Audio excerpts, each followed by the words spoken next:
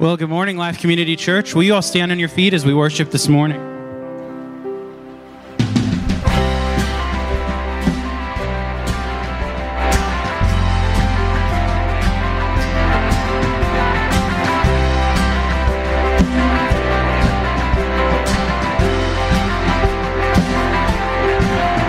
Your word is a lamp unto my feet.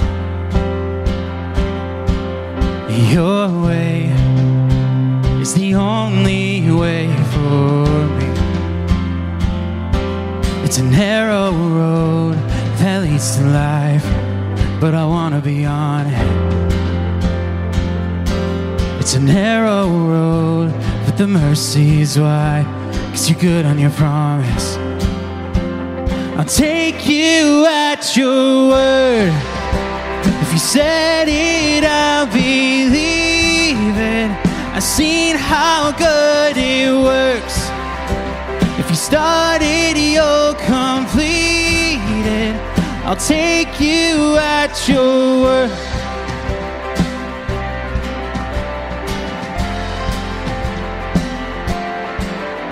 You spoke, and the chaos fell in line. Well, I know, 'cause I've seen it in my life. It's a narrow road that leads to life, but I want to be on it. It's a narrow road, the tide is high, but you're part of the water. Let's sing that together. I'll take you at your word. Take you at your word. You said it, I'll believe it. I've seen how good it works. You started, you'll complete it. I'll take you at your word. If you said it, I'll believe it. I've seen how good it works. If you started, you'll complete it. I'll take you at your word.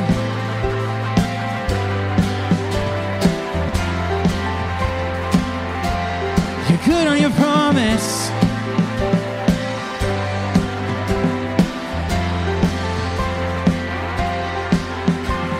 You said your love will never give up.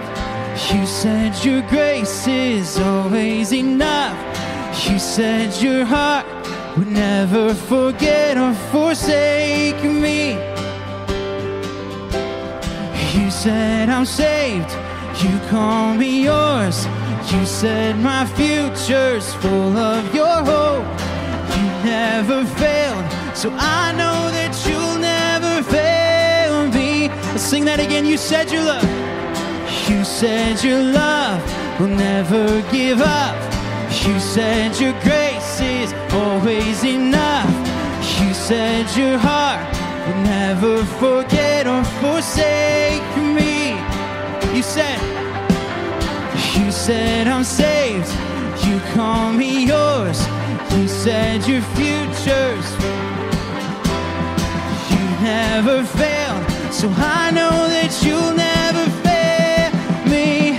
I'll take you at your word. If you said it, I'll believe. Come on, sing that together. I've seen how you start. I'll take you at your word. If you said it, I'll believe it. I've seen how good it works. If you started, you'll complete it. I'll take you at your word. You're good on your promise. You're good on your promise.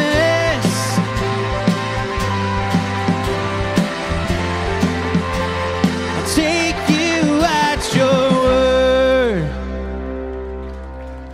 Well, good morning, Life Community Church. How are you this morning? Are we doing good? We're doing good. We're happy to be in the house of the Lord this morning. Well, it is good to see all of your faces. My family and I, we got to go spend a week up at family camp at Mount Hermon this week. So we're freshly back from that. And so Joey's going to be leading most of the songs this morning. We're just very lucky to have his gift and his heart to worship with us. And so if you're a guest with us, we want to extend a very warm and generous welcome to you. And there are connect cards on the back of the chairs. And if you can fill that out there, we'd love to get to know you. And I would be amiss. I said, I am Jeff Bauer. I'm the worship groups pastor here. It's a pleasure to serve you. And if you can turn to a neighbor or a friend, it is time to say, it is good to share God's presence with you.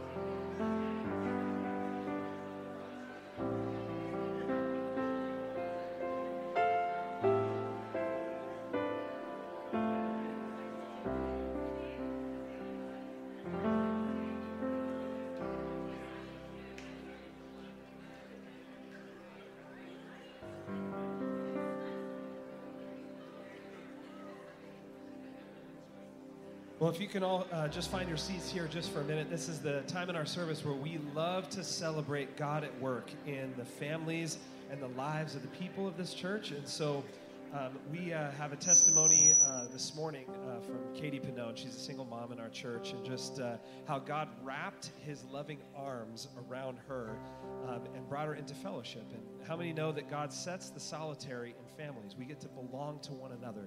We belong to one another in Christ. And so let's turn your attention up to the screen. Here's God at work.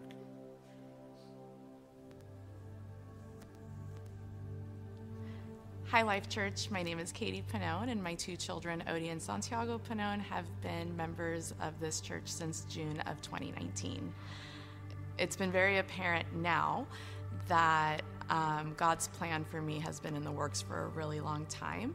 I've been a believer since the age of 5, was baptized at the age of 13, and grew up in God's path throughout high school and college.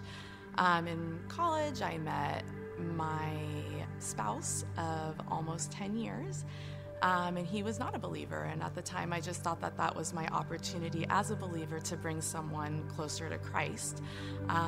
So we got married knowing that he wasn't a believer.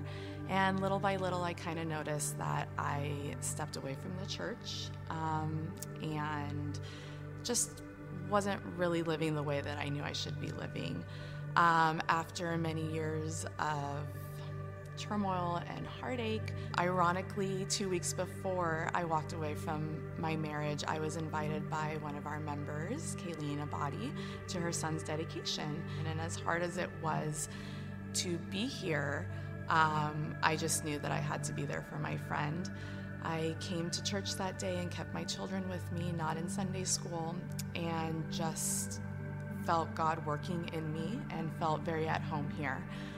We came back the following Sunday, and we have been coming to church here Sunday ever since. It was probably about our 3rd Sunday attending that we met Pastor Brandon, and he approached me after church and introduced himself to me, and I don't know why, but I just felt convicted to kind of share with him what had been going on in my life. It was very comforting to talk to him, and he wanted to introduce me to his wife and just create a support system for me. I met Jenna a couple days later, and I had support from other single moms here at the church. And it was the first time that I was part of a congregation where I truly felt that the church practiced what they preach. We always hear love like Jesus, but I've never seen a church move like that. I remember having a conversation with Jenna one day that I had a play structure in my garage for over a year, and because I was separated now, who knows how long it would be there, because I'm not that handy as a single mom. 5 days later, after a service during COVID where we were outside in 102 weather, Pastor Brandon and 4 other gentlemen from our church came in the clothes they attended church in and built my play structure for my children for 4 hours. And I just remember thinking, like, wow, this is truly what it means when you hear love others as yourself. There's no amount of words that can say how thankful I am for the support I got during that time. I just remember surrendering to God in the process, and as difficult as it wasn't until I surrendered that I really, truly started to see God work in me and just the blessings just come out of nowhere. I promise you that if you truly surrender to Christ, you will be blessed beyond anything you could ever have imagined.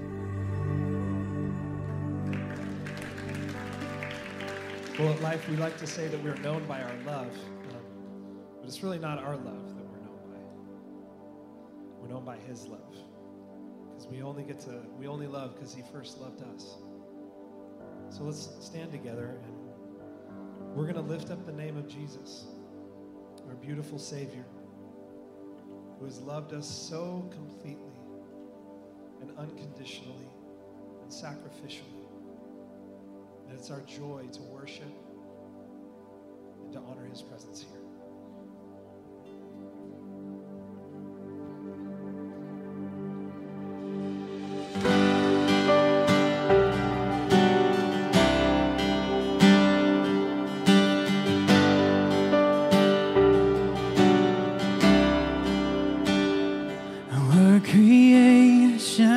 Suddenly articulate with 1,000 tongues to lift one cry,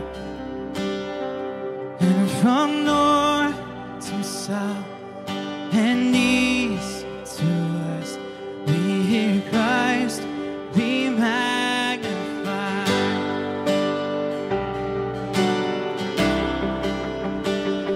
Over the whole earth echoing His eminence, and His name would burst from sea and sky, from rivers to the mountain tops we'd hear Christ be magnified. Let's sing that together. Oh, Christ be magnified. Let's sing it. Oh, Christ be magnified, let His praise arise. Christ be magnified in me. Oh, Christ be magnified from the altar of my life. Christ be magnified in me.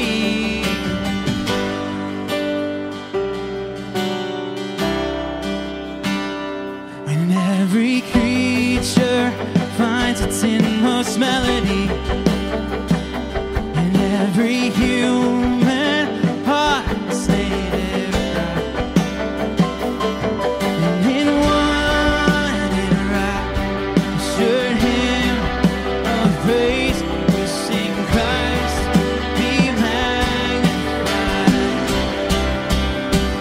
We'll sing that together. Christ be magnified. Just let His praise arise. Christ be magnified in me. And oh, Christ be magnified from the altar of my life. Christ be magnified in me.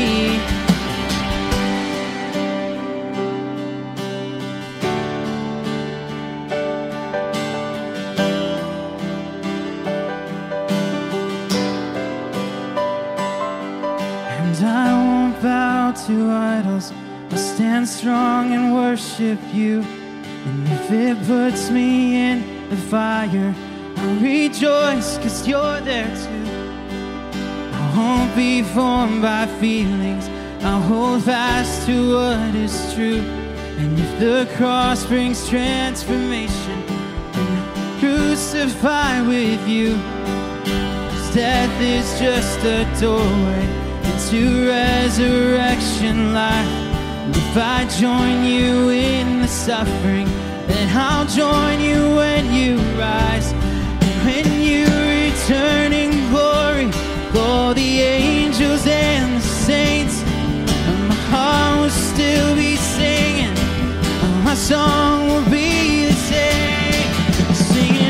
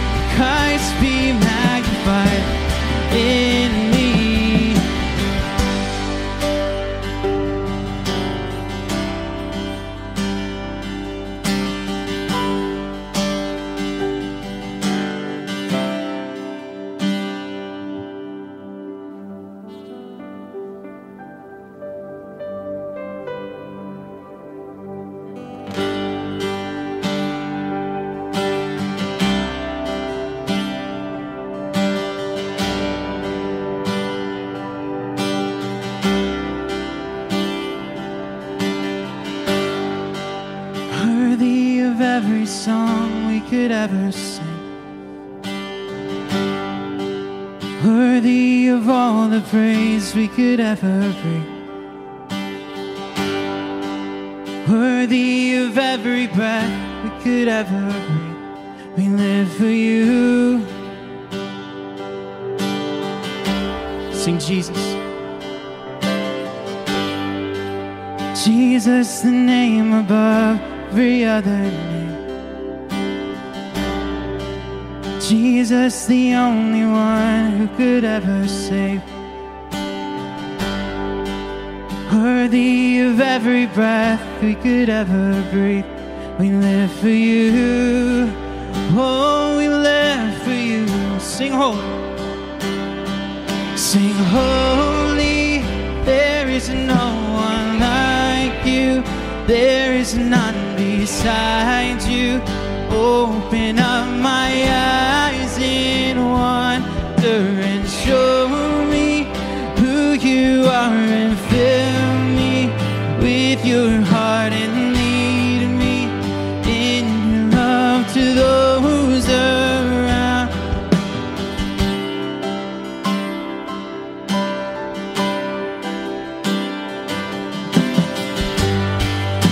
Worthy of every song we could ever sing, worthy of all the praise we could ever bring, worthy of every breath we could ever breathe. We live for you.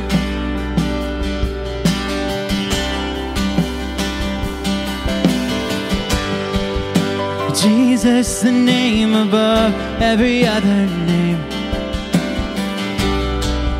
Jesus, the only one who could ever save. Worthy of every breath we could ever breathe. We live for you. Oh, we live for you. Sing.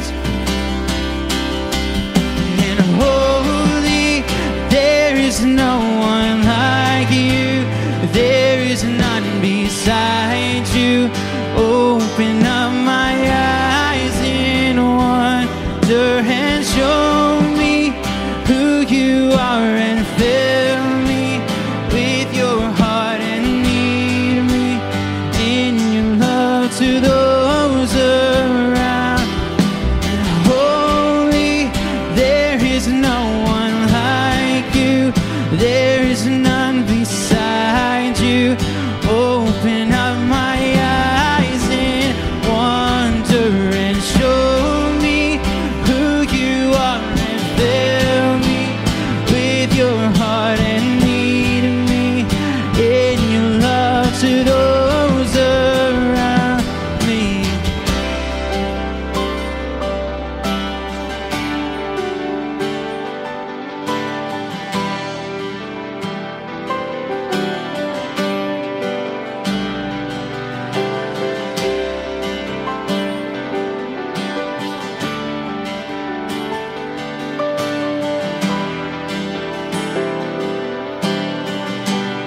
I will build my life. And I will build my life.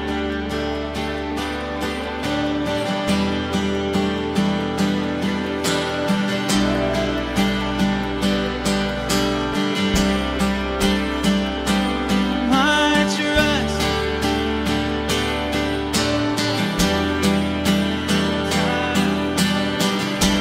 Sing that again. I will build all together.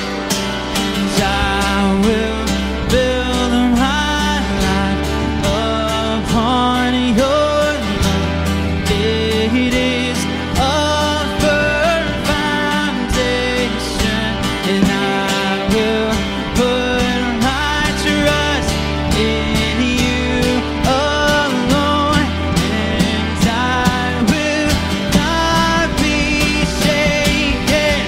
Holy,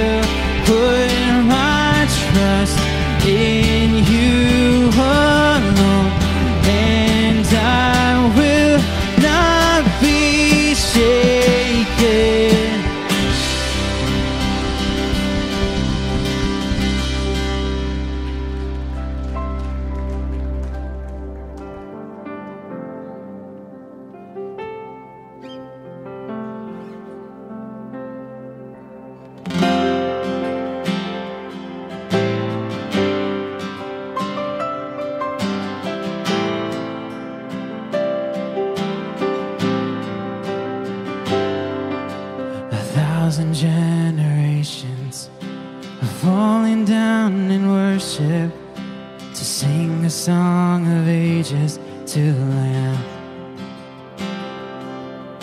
To all who have gone before us and all who will believe, we sing a song of ages to the Lamb.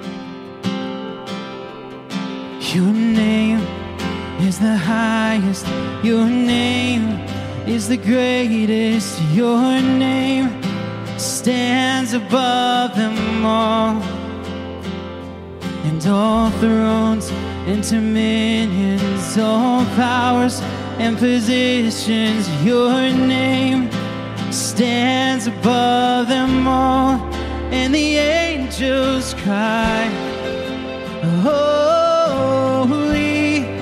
all creation cries, holy, you are lifted high, holy,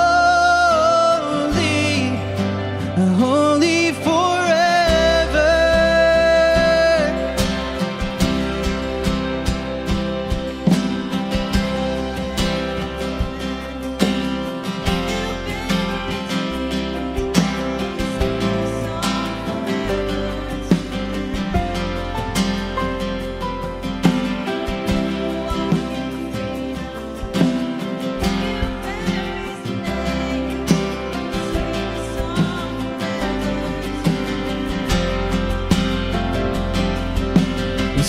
Song forever and amen. And the angels cry, holy, all creation cry, holy, you are lifted high, holy, holy forever. Hear people sing, holy to the King of Kings.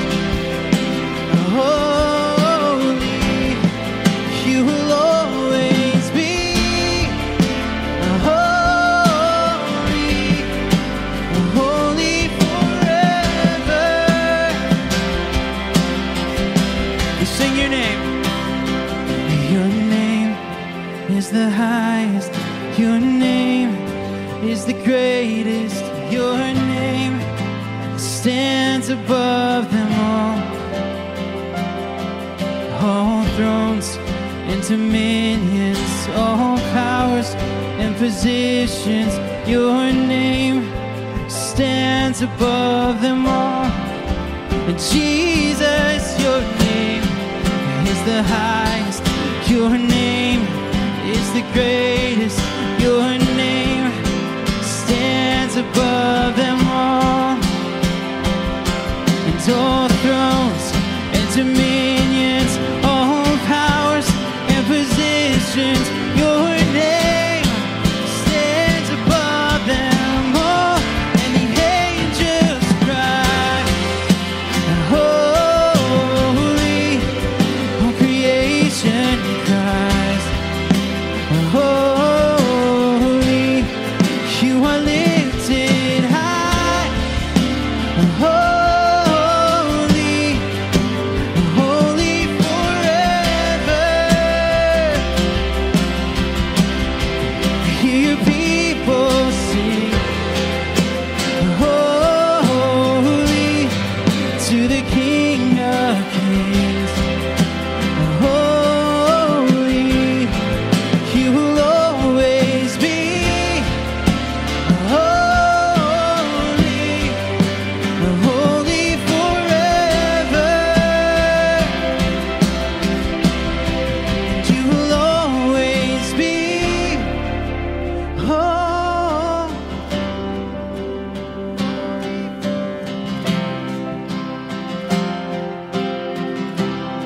And you will always be holy, holy forever.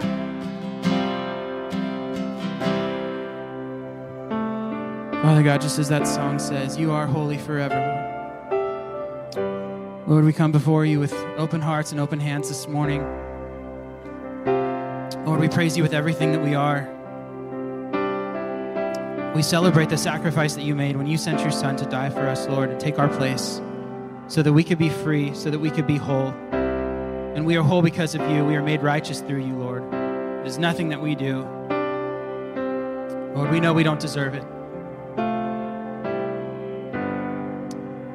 We are so grateful that you paid that way for us. Thank you. It's in your name that all God's people said, amen. Thank you for worshiping with us. And if you'll turn your eyes to the screen, this is what's happening at Life Community Church this week.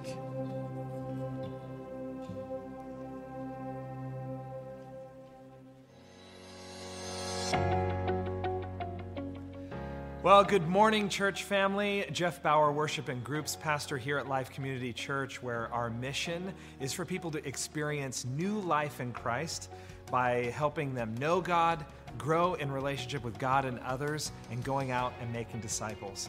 Thank you to all of you who faithfully give to support that mission here. And as a reminder, if you'd like to give, there are 3 ways to do so. There are boxes in the back of the sanctuary, or you can give online at our website or on the LCC app.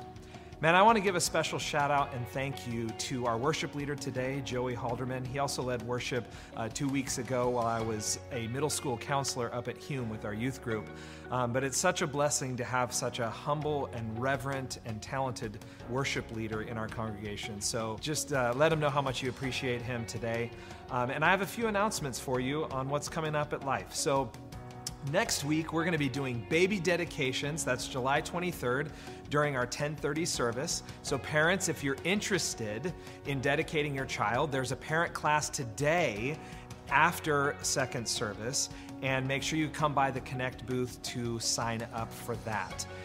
Later in the month, July 29th, that's a Saturday, we have our men's breakfast, our monthly men's breakfast at 7:30 a.m. So come and get encouraged and fellowship with other men. Pick up a men's breakfast ticket, one for yourself and hopefully one for a friend to invite. It's free, and we support that just through donations of $5 a person at the breakfast itself. Looking ahead, we have a church family campout coming up October 6th through the 9th at San Antonio Lake.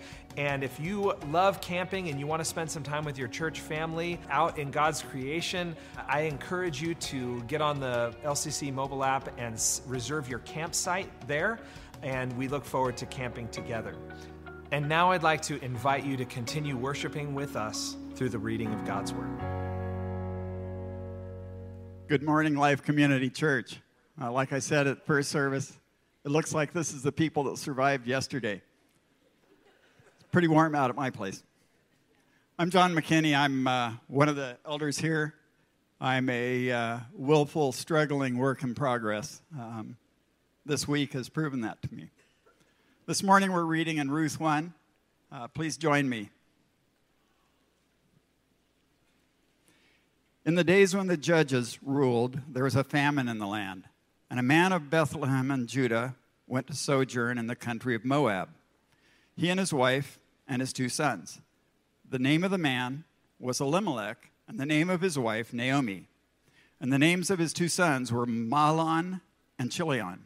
They were Ephrathites from Bethlehem in Judah. They went into the country of Moab and remained there, but Elimelech, the husband of Naomi, died, and she was left with her 2 sons. These took Moabite wives. The name of the one was Orpah, the name of the other Ruth. They lived there about 10 years, and both Mahlon and Chilion died, so that the woman was left without her sons and her husband. Then she arose with her daughters-in-law to return from the country of Moab, for she heard in the fields of Moab that the Lord had visited his people and given them food. So she set out from the place where she was with her 2 daughters-in-law, and they went on the way to return to the land of Judah. But Naomi said to her 2 daughters-in-law, "Go, return each of you to her mother's house. May the Lord deal kindly with you as you have dealt with the dead and with me. The Lord grant that you may find rest, each of you in the house of her husband." Then she kissed them, and they lifted up their voices and wept. And they said to her, "No, we will return with you to your people." But Naomi said, "Turn back, my daughters. Why will you go with me? Have I yet sons in my womb that they may become your husbands? Turn back, my daughters. Go your way, for I am too old to have a husband. If I should say I have hope, even if I should have a husband this night and should bear sons, would you therefore wait till they were grown? Would you therefore refrain from marrying? No, my daughters, for it is exceedingly bitter to me for your sake that the hand of the Lord has gone out against me." Then they lifted up their voices and wept again. And Orpah kissed her mother-in-law, but Ruth clung to her. And she said, "See, your sister-in-law has gone back to her people and to her gods. Return after your sister-in-law." But Ruth said, "Do not urge me to leave you or to return from following you. For where you go, I will go, and where you lodge, I will lodge. Your people shall be my people, and your God my God. Where you die, I will die, and there I will be buried. May the Lord do so to me, and more also, if anything but death parts me from you." And when Naomi saw that she was determined to go with her, she said no more. So the two of them went on until they came to Bethlehem. And when they came to Bethlehem, the whole town was stirred because of them. And the women said, "Is this Naomi?" She said to them, "Do not call me Naomi. Call me Mara, for the Almighty has dealt very bitterly with me. I went away full, and the Lord has brought me back empty. Why call me Naomi when the Lord has testified against me, and the Almighty has brought calamity upon me?" So Naomi returned, and Ruth the Moabite, her daughter-in-law, with her, who returned from the country of Moab. And they came to Bethlehem at the beginning of barley harvest. This is the word of the Lord. Praise be to God. As we open Ruth up and start a new series, it brings about the same question that we've all had posed at a time, or maybe we've thought it, or maybe we're in that place today where, as Naomi said, the Lord's hand is against me, or why has he allowed this horrible thing? Or in plain language, why do bad things happen to good people? And it's interesting with the cultural context to see the weight, and even in Naomi's bitterness, her continual self-preservation and love for her daughter-in-laws. As we see several times in the first chapter of Ruth, Naomi acknowledges God and his power, verse 8, verse 13, verse 21, but she does not understand why he has done what he has done. And of course, it's normal for God's people to wonder at times where God is and what he is doing. And laments are understandable. Naomi is not the only person who's questioned the purpose of God. The psalmist asks similar questions. Why, O Lord, do you stand far away? Or why do you hide yourself in times of trouble? Psalm 10:1. And Psalm 13:1, how long, O Lord, will you forget me forever? How long will you hide your face from me? That emotional feeling of this abandonment, of God turning his back on you. And Naomi culturally was married to Elimelech, and in Bethlehem, in the promised land where God had led his people during the time of Judges, there's a famine. And so Elimelech says, all right, well, Moab's got food. Let's go get burgers over there. We could raise cattle. It's going to be great. The backstory is there was sin that was unrepented of, and there was discipline. That was the lack of food. And so instead of repenting and staying there and turning to the Lord, they ran away. And they said, hey, we could figure this out on our own. We got sons. We got a family. Let's go. And our sons can marry Moabites. And culturally, they didn't marry other nationalities because they worshiped other gods. As we see Naomi saying, hey, look, it's better for you to go back and worship your gods. Your sister-in-law already did. And Ruth is like, shh. And she's clinging to her, and she stays. And the famous line is said, do not urge me to leave you or return from following you. For where you go, I will go, and where you will lodge, I will lodge. Your people shall be my people, and your God my God.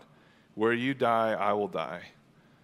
And it's interesting as we see the response of Ruth there, that's represented from the first 5 verses where they go into Moab and her sons marry Moabite women, and then her husband dies and her sons die, and now she's left with these 2 women, and she, in this life-changing power of friendship that we see represented in the first 5 verses, then she goes to them and says, it's better for you to go back to your family.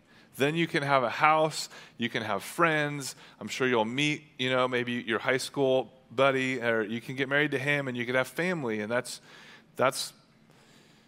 what will define you. That's what defines success in this culture. Some of you are like, no, it's not. It's your degree. I went to school and I have a degree. And when I was in college and getting out, they instructed us on making resumes, and resumes were a short book. And it was like, hey, when was your first job? I'm like, when I was 2, I think. Yes, when you were 2, you fed the dog, right? Write that down. And then from then on, you had this huge, long resume of all these things and clubs you were a part of, and the one time you held the door for the teacher, and you had this massive resume, and you had your philosophy on life and on ministry and all this stuff. And now it's like, just get a high-quality picture, have a couple sentences, make sure your Facebook's cleaned up, and hopefully you know somebody. Like, this such a crazy different culture we live in. And then the cultural status was not your resumes, was not your degrees, was not your accomplishments. It wasn't your 401ks. It wasn't is your vehicle green or not. It wasn't how green is your, the tech you have. It wasn't any of that. The only thing that mattered was if you had sons. And so that's why Naomi is so distraught, because not only has she lost her husband, but she's lost her status. She's lost literally everything that mattered. Her sons, it was her family. And she doesn't have adult children. She's old, so she's not really able to get married. And she's old, so she doesn't have parents to live with because they've died off. And so she's literally the worst kind of widow. There's really no hope for her. And so she's saying, look, in my bitterness, as we've all been there, when tragedy or difficulty strikes, you become bitter or you become better at trusting the Lord. And we see Naomi, like most of us, at some point, it's like, all right, we'll find God. I don't know what I did or where, but obviously your hand's against me. Because not only is my husband gone, now my sons are gone. This is devastating. And we see this emptiness and see how she talks about how empty she is. And it's a little hard to get out of our culture because every culture tells you whether you're a nobody. And it's very easy to look at other cultures and just say, well, that's crazy because obviously you have Bethlehem. And when you showed up back to Bethlehem, the whole town was like, wow, Naomi's here. Man, it's been great. You've been gone for so long. But for her, it didn't matter. Because back then, if you didn't have a husband or a child, her son, you were a nobody. So she feels like a nobody. If the culture tells you you're a nobody because you don't have this or you don't have that, then you feel that way. Instead of feeling superior, you're feeling like a nobody. And why are we talking about this? Because I do the same thing. What does the culture say I need to have? What is the status that I'm chasing? And before we know it, if we're too focused on the place we're in, we miss the person that God's given us. And it's amazing when we look at Naomi that we'll see through the next couple weeks that God gave Naomi Ruth to remind her of him, to remind her of the purpose and the plan that he had set forth and how he's going to accomplish it. And an amazing thing is in our place, when our agenda falls apart, when we hit the detours in life, and unfortunately we don't have Siri redirecting us quite quickly at times, God just lets us go on a detour. And everything unravels. In Naomi's case, her family line is about to die out. She lived in a time where if you didn't have a family name, then you had nothing. There was no hope, really, for her. There was very little joy left, and she looked at her daughter-in-laws and said, man, I care for you and for your future, and the only thing that makes sense in our culture and our time is for you to go and worship false gods and live with your family, and hopefully there's a guy you can marry, and then you can have sons and you can be somebody. But for me, I'm nobody. God took everything. And that's where she's at. And that's why when Ruth says, whoa, time out, don't urge me to leave. And I love the picture because it says Orpah kissed her mother-in-law, but Ruth clung to her. Orpah gave her a kiss goodbye.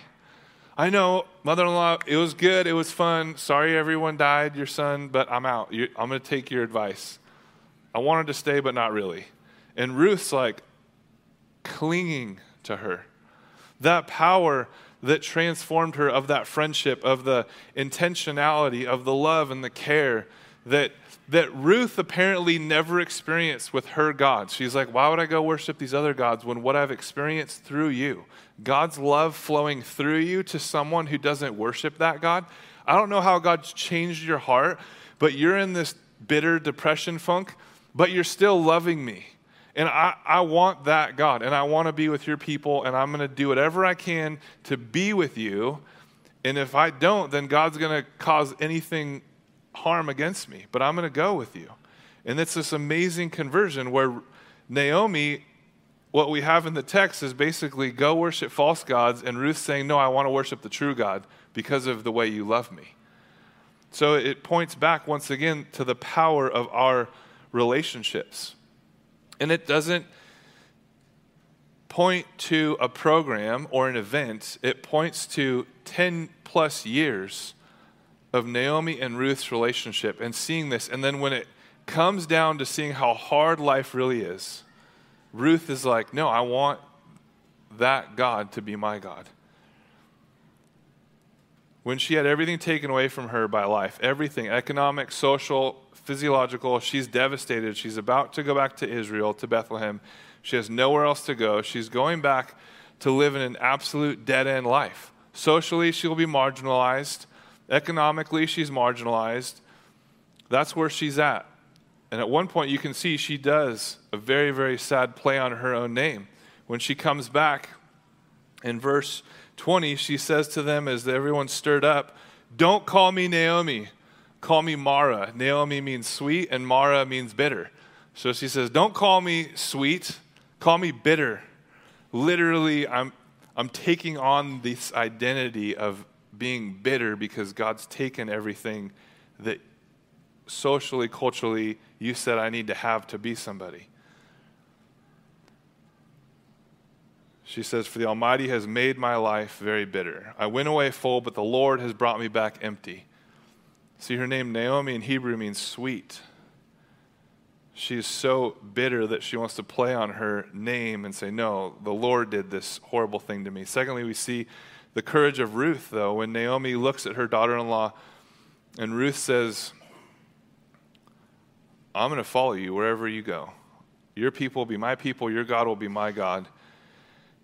The reality, though, is if they stayed in their own country and their own culture amongst their own race, they'll have no trouble, perhaps building another family. But when she says, don't come with me, Naomi's really thinking about the fact that if you come with me, you're going to be marginalized. You're going to be the outcast. You're going to be the one that people will mistreat.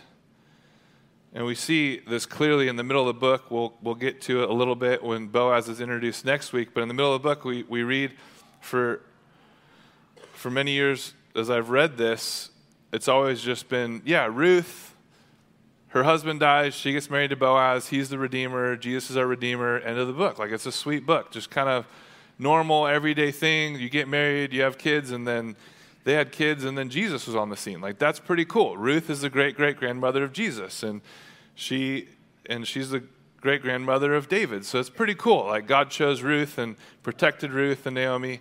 But you really see the tension when you understand what Boaz says. There's one place where Ruth is in the fields of Boaz, which she just happened to go out of God's plan and providence. Boaz looks at her and she's gleaning. She's picking up the leftover harvest in the fields, and he says to her, stay with my girls, my daughter, for in someone else's field you may be harmed, and I've ordered my men not to touch you. Later on in the chapter, Naomi says, good, I'm glad you're going there. I'm glad you ended up in his field. You need to stay with his servants, for in someone else's field you may be harmed. What's going on here? What's going on here is that Naomi knows if Ruth and Orpah come back, they will not be just widows. They will not just be foreigners, socially ostracized. It's worse than that. There were enormous racial animosity between the Moabites and Israel. If the Moabite women would come back with Naomi, she knows what Boaz knows, that there could be violent attacks that were likely, or they could be hurt, marginalized, or even murdered because there was such animosity. And so she's actually caring for Ruth and Orpah by saying, go back, because that's pretty much your only way to live. If you come with me, you're going to be marginalized, verbally abused, physically abused, probably worse, even murdered, potentially. Like, this is not going to be safe for you. So culturally, humanly speaking, this is not the town you want to go live in. You should go live on that side of the town. But because of the relationship they had, Ruth clung to her and said, I'm going to go with you. That's why Ruth brings up death. She's not just a morbid person. She actually realizes, I might die. And if I die because I go with you, then so be it. There's a might, a very real might, a high probability that she will be assaulted verbally, physically, maybe even worse, or death.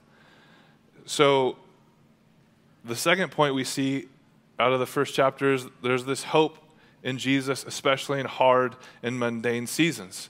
Interestingly, when we see, just as the conversation between them continues, there's signs of hope because God works under the surface. Naomi is trying to follow, trying to understand, but in a bitter, hard place.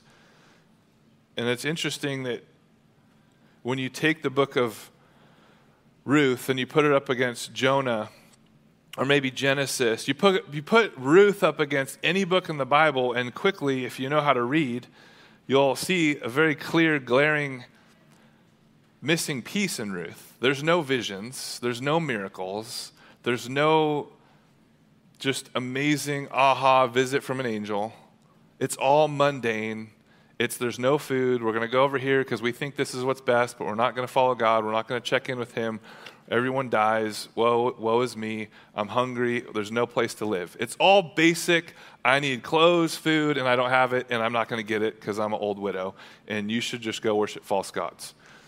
Like, that's it. And so it's pretty mundane, which is amazing because so many of our testimonies aren't just night and day. Holy Spirit comes in, we're addicted to cocaine, walking through the park at 3 a.m., and all of a sudden, 3:01, this guy comes up and says, Jesus, and we're cleansed from all addictive tendencies, and now we're a prolific evangelist saving thousands. And it's like, don't go to a doctor, just come to me, I'll share Jesus with you, and you'll be healed. We don't have that kind of testimony. When you read Paul even, he talks less about that transformation moment and more about the growth that God grew him in. And we see this is just the mundane things of life. And yet, during the normalcy of life, God is working in 10,000 different ways and planned and positioned Boaz to be in a place second in line to be the redeemer for the family, to buy the land, to get Ruth to be able to marry her in a culture and a time where that was how it was to redeem them. And God put that in place, and God put her in his field. And it's interesting because there's no dreams, there's no visions, there's no words of God in her head. It's just a book about normal people. There's no dramatic answers to prayer. There's no drastic events. God is still at work, and he's still there in the mundane, in the normalcies. And we see Naomi saying, God has abandoned me, while Ruth is clinging to her. And there's this well-meaning Moabite girl, and Naomi saying, God has taken everything from me, and in verse 21, brought me back empty, and there's Ruth right next to her going, really? That's all I am to you? Just nothing? Okay. Tell me how you really feel. Now I know why you wanted me to leave and go back to Moab, right? And so we see in our bitterness, we get wrapped up in the place we're in and having our agenda not fulfilled by the God we worship, and we can be bitter. And we can miss the person that's next to us. We miss the person that God gave to us. The other thing we see, some of you might be saying, I'm having a lot of trouble. And a lot of times when you say I have a lot of trouble, even the spiritual battle in my own mind where I have trouble, it's part of the sentence, but we need to finish the sentence. What we're really saying intellectually is, I'm having a lot of trouble getting hope. I'm having a lot of trouble, but we need to finish the sentence and say, I'm having a lot of trouble having hope in God. Naomi was having a lot of trouble having hope because she was looking back and not seeing joy but bitterness, and so therefore everything she saw forward was just growing in bitterness, in darkness, and void of anything to have hope in. She's having trouble having hope. And in that moment, there's Ruth, and we see through the book why Ruth is the blessing.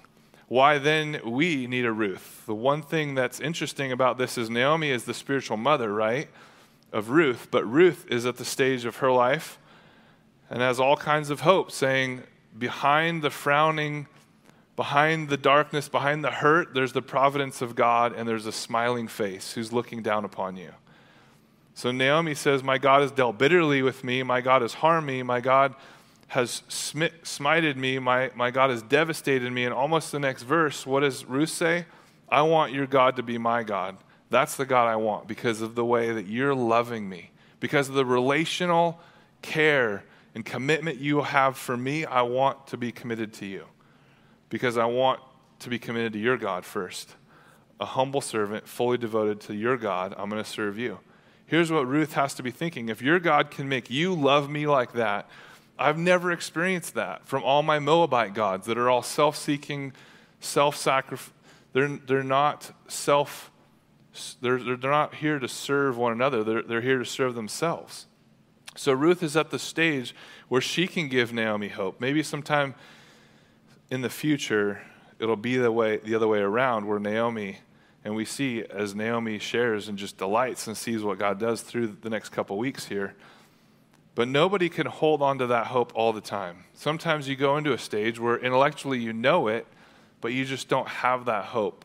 And we know Naomi knew God, but she's in that moment. Her husband died, her sons died, she's just bitter and she's dark. And God in his grace, not only fulfilling his plan to bring about the line of David and Jesus, but to care for Naomi through the one that would be the great-great-grandmother. It's this beautiful picture of the mundane, the hurt, the sorrow, and yet the comfort, and how God is always near. We see continuing with the return with bitterness, verse 19 through 22. When Naomi comes back, she's saying, I'm empty. She walks back into Bethlehem with Ruth, the incredible treasure God has put into her life. While she's bitter, she's in the place of bitterness because her agenda is not being fulfilled. Rather than looking at the person God has given to her and how God might work through her. We see that as this plays out and Boaz steps in, Ruth is putting forth and pointing to Jesus as the one who's there to comfort, and then Boaz comes in and says and points to Jesus as the Redeemer. And so we see through both Naomi and Ruth and their interaction, and as Boaz comes onto the scene next week and continues to point to, yeah, life is hard, life has difficulties, you don't always have food, you don't always have shelter, and your friends, your family, they die. So how are you going to deal in this suffering? Who are you turning to explain this? How do you have hope in suffering? I'm having trouble having hope, but hope is not void of suffering. Hope really comes out and comes through suffering as we walk with Jesus, knowing that he's the one that gives us what we need. Naomi is looking to the culture to verify her status with her husband and with her sons. Once her husband and sons are gone, she's like, it's over. Why am I even here? I don't even know what the point is. God's angry or something. I don't know. And she just goes into this rage because she's trying to get what she's supposed to get from God, from her husband and her sons in the culture. And we do the same thing because we try and have hope in suffering from people rather than seeing what God's doing with the people he's given us, because we look at the place we're in and it's not our agenda. So the moral of the story, as we look back with joy, How do we have hope in suffering? The first is to look back with joy. The moral of the story is the world's standards are stupid. The world's standards say you're nobody unless you have sons. Well, later on, we see in chapter 4, in the end, it says, verse 14, "Blessed be the Lord who has not left you this day without a redeemer, and may his name be renowned in Israel. He shall be to you a restorer of life and a nourisher of your old age, for your daughter-in-law who loves you, who is more to you than 7 sons, has given birth to him." And Naomi took the child and laid him in her lap and took care of him. So Naomi gets to see Ruth get married to Boaz, and then the Redeemer is born who will start the line that will, as we see as it ends, bring about David, that brings about Jesus. So we see Obed fathered Jesse, Jesse fathered David, and then you jump to Matthew and pick up the lineage all the way to Jesus. But in her bitterness, looking at the culture to provide her identity and looking at the world standards, we see that God always operates opposite. God says, "I work through the second son, not the oldest. I work through the unattractive woman, not the attractive woman. Through the poor, not the rich." How many times does God have to show us, here's how I work, and it's opposite of what the culture, opposite of what the world is saying you need to have? Because he knows our humanistic desire is to do this, to get this, and if we don't have that, then we feel like we're nothing. Instead of going to God and saying, "Okay, God, I'm your son, I'm your daughter. I know you'll provide. I trust that you'll be with me." So if you believe you're saved by works, by your performance, then you could look at somebody else who didn't have your beliefs. And you'd say, "Well, I'm a better man or a better woman than they." But if you're saved by sheer grace, getting what you don't deserve, which is what the gospel says, not through what you've done, but by what he has done by sheer grace, then you look at any other person, you realize they're just as likely to be a better person than you. And the gospel is what brings humility and destroys pride. And that should be the death of prejudice and should be the death of pride. Over and over and over again, Scripture's telling us that. We see here, do you want to be like Ruth with the transforming power of friendship, seeing the signs of hope, even in the hardest of times, in the most mundane parts of life, and being humble and saying, "I'm going to go with you, and I know there's a good chance I'll be mocked verbally, physically, I might even be horribly abused and then killed, but I'm going with you." That's the commitment. That's the humble servant, fully devoted to following God, which means to care for her mother-in-law.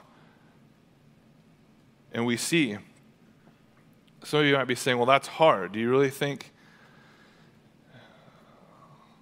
that this is the end of the story? This is where we're going to close in prayer. You just need to be more like Ruth. Just be more moral. Just be a better person. Try harder. You're not trying hard enough." There's hurts in our lives. There's pains. And as I thought about Naomi and Ruth, it was clear. God was like, "Hey, remember how you and Jenna were hurt? Remember how you didn't really know what the next step was? And in our journey to get to life, we were confused. And Jenna was a lot of times the Ruth that was like, "Hey, we're just going to follow God. We're just going to trust God, and we're going to pray about it."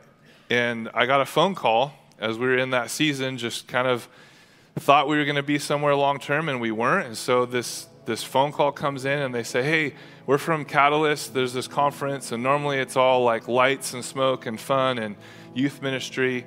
You guys haven't been in a long time. You used to take groups here. Can you come in 3 weeks?" And I'm like, "That sounds fun, but emotionally, like, we're kind of hurt, so I don't, but we'll be there." So I'm like, "Okay, we'll figure it out," because they said, "If you come, we'll pay for everything. It's free." I'm like, "Hey, you said free? I'm there. Whatever it is, I'm all about it." God planned it. So we made arrangements with our kids. We go down, and this conference was usually about what's up and coming in the church, but the new director took it a different direction and said, "Hey, this year we're all about looking in and looking at the hurts that you've occurred in ministry and looking at how, whether it's family or people in ministry, have hurt you." And for us, it was just the realization that we weren't going to be in a ministry context we thought we were going to be in. in our own healing journeys, it was really helpful for Jenna to be there and for me to be there and reveal the hurts that we had personally and in our marriage, and just trusting God with what was next. And on the drive back from that experience that God had planned, Jenna looked at me and said, hey, let's call Pastor Keith and let's figure out what the next step is. Because I don't know when or how, but I think that's where God's calling us. And time again, Jenna would come to me and say, okay, we're here. We need the VBS program. We need women's ministry. And she would step up and say, okay, I'm going to be joining with women and figure out this women's board, and I'm going to help women's ministry, and I'll take from January to June and I'll do VBS, and we'll figure this out. And so looking at her obedience to say, we don't really know what it is, and for her to look to me and go, you've never been a senior pastor. You've never been a lead pastor. Do you even know what you're doing? No. But I know God does, and he's called me to do this. So I think the elders trust me enough to pray for me, and God's called us to do this. And it's been amazing to see Jenna's obedience to follow the Lord and her trust and to help me and to help the church. And to look at Jenna and say, okay, let's all be more like Ruth. Let's all be more like Jenna. It's amazing to see. The reality is they're pointing to Jesus and what God's done in Ruth and what God's done in Jenna and what God's done in many of you who said, I'm obedient to the Lord. I'm just going to follow him and I'm going to serve him. And I know it's going to cost me. I don't know exactly what, but there's a chance it's going to cost me. But I'm not going to worry about the place I'm in anymore. I'm going to focus on the person and who's around me. And I'm so grateful that God's given me, first and foremost, his son, but then a helper in Jenna to say, okay, I'm going to serve the Lord and serve you and serve the church. And it's been amazing to see you guys say, okay, let's serve the Lord, and let's focus not on the place and how we thought we were going to be here, but let's look at the person and who God's given us. Because over and over through Revelation, it shows us not this fanciful text to make movies and sell books off of, but to really encourage us that we need to look forward with hope. Jesus is coming back again. And it's all about the fact that the end times are known. The main point of the whole book is that the faithful endurance and obedience to the end will result in eternal blessing and reward for the ultimate result of glorifying God in Christ. Ruth was like, it's going to cost me, but I want to go know about your God. I want to be with your people. And we see in Revelation 21:7, those who are written in the Lamb's book of life win with him. We're called to be victorious in Christ. We're called to be more than conquerors eternally, knowing in this present time we will have trials, we will have tribulations, but we're going to endure them. And we see that we're supposed to rejoice in hope, be patient in tribulation, and constant in prayer, as Paul says in Romans 12.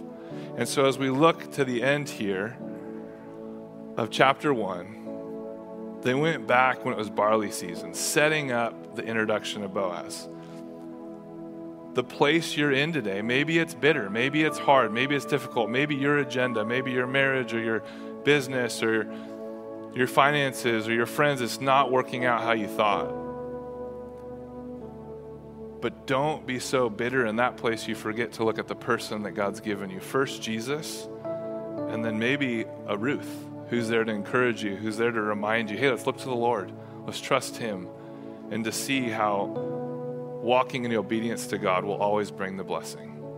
Let's pray. God, we thank you for today. We thank you for the opportunity to see once again how you've been working. You've always been working. You've always been chasing us down with your mercy and your goodness and your plan. Correcting when you need, always with grace.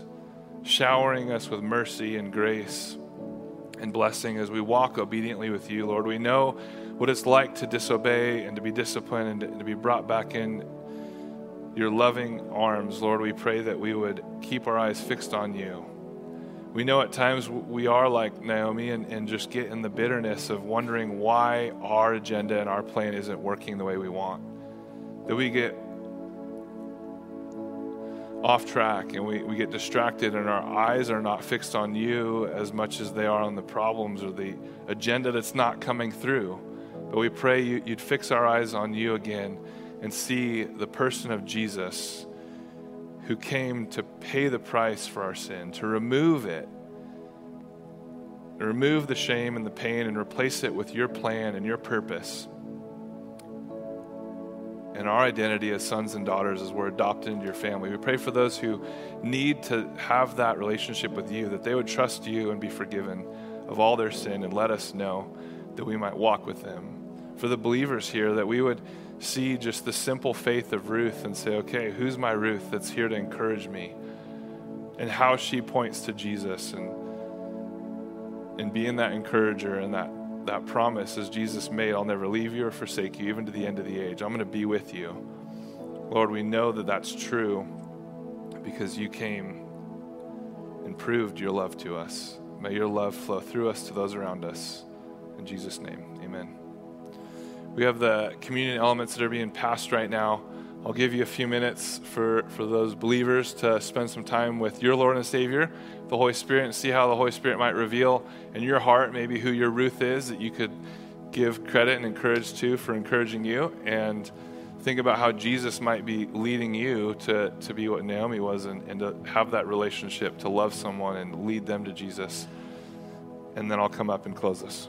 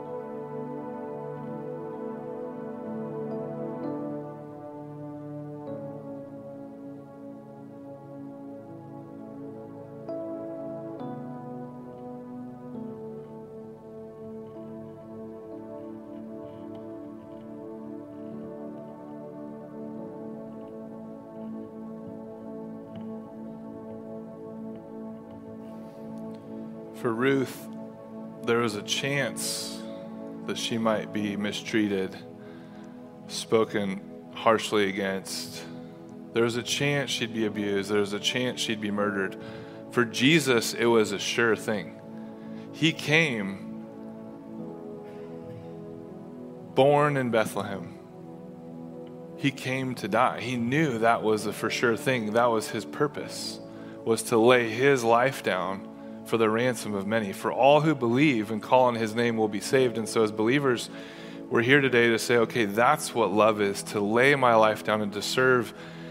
And Naomi was doing the same for Ruth, and that's what drew Ruth to Jesus. That's what drew her. And so as we are reminded of what Jesus drew his disciples, and he drew you and me as he held the bread up, a mundane thing for any Jewish person who was coming to Passover, sacrifice the lambs, do the stuff, it's all religious, make God happy, go back to your normal day life.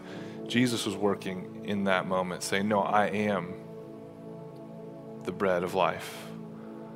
And as we take this in remembrance of Jesus, his body that was laid down in our place, it wasn't a chance, it was a for sure thing. And he took the cup and he said, this is the cup of the new covenant, because without the shedding of blood, there's no forgiveness of sins. As he lived a perfect life, he was that perfect and only sacrifice. as he hung on the cross and his blood was shed for you and me, we take in remembrance of Jesus. The promise that God's wrath was poured out on his Son and not us, that we might have God's love, not his wrath, that we could have his love flow through us to those around us, that we'd be known by his love. Well, I'd like to invite members of our prayer team to come and stand at the prayer tables here. You know, maybe you're here this morning and you are looking for any way of hope in your suffering. Maybe the place that you're in has overwhelmed you. And you really know the Holy Spirit's been speaking to you about maybe just getting your eyes off the place and onto the person of Jesus. Keep our eyes fixed on him. Maybe you need to get your eyes on Jesus, maybe for the first time.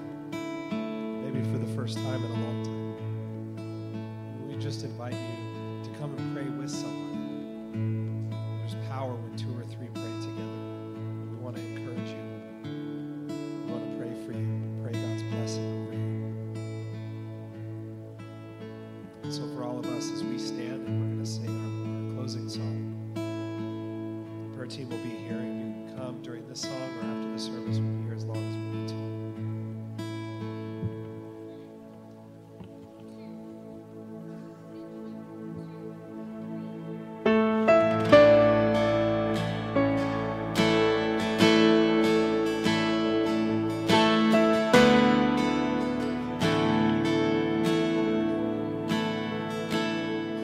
On the altar of his word, and Christ left his throne. He took on our form and our nature. On the altar of the world, and God's only Son, the ransom of love in a manger.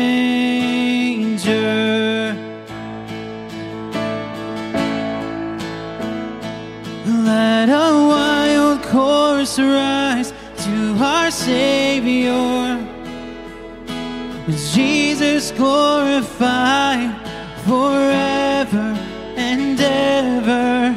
He has made a way where there was none.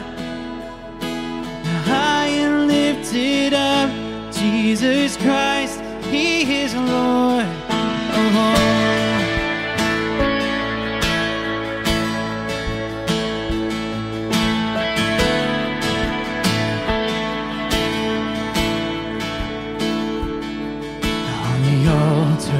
Church, and Christ was a stone the builders disowned and rejected. On the altar of the cross, and Christ was a lamb broken for sin, our atonement.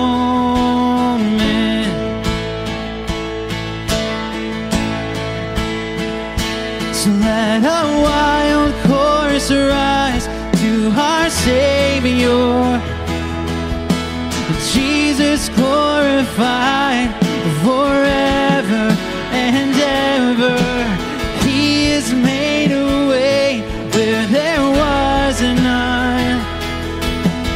High and lifted up, Jesus Christ, he is Lord of all.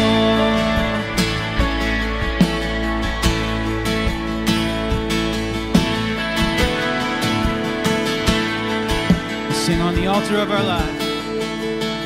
On the altar of our lives, we lay it all.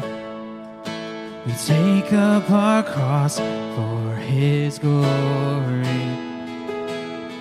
On the altar of our praise, and Christ stands alone, ever enthroned, holy, holy.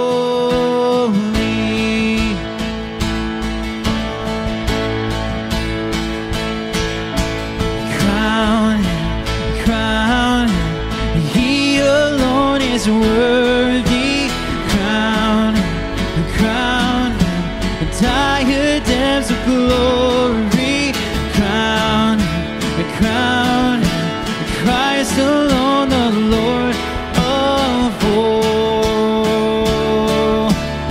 again, sing crown him.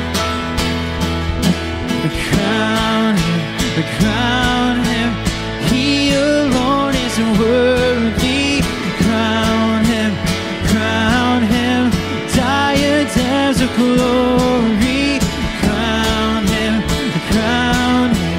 Christ alone, Lord of all. So let a wild chorus rise to our Savior, Jesus glorified forever and ever. He is made a way where there was none.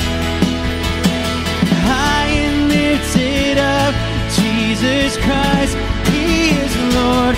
Let a wild chorus rise to our Savior, Jesus glorified forever and ever. He is made a way where there was none. High and lifted up, Jesus Christ, He is Lord. Oh, high and lifted up, Jesus Christ, He is Lord. Oh, high and lifted up, Jesus Christ, He is Lord of all.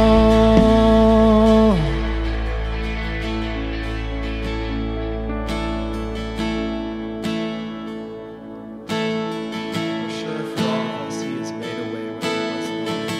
Where there was no way, He has made a way.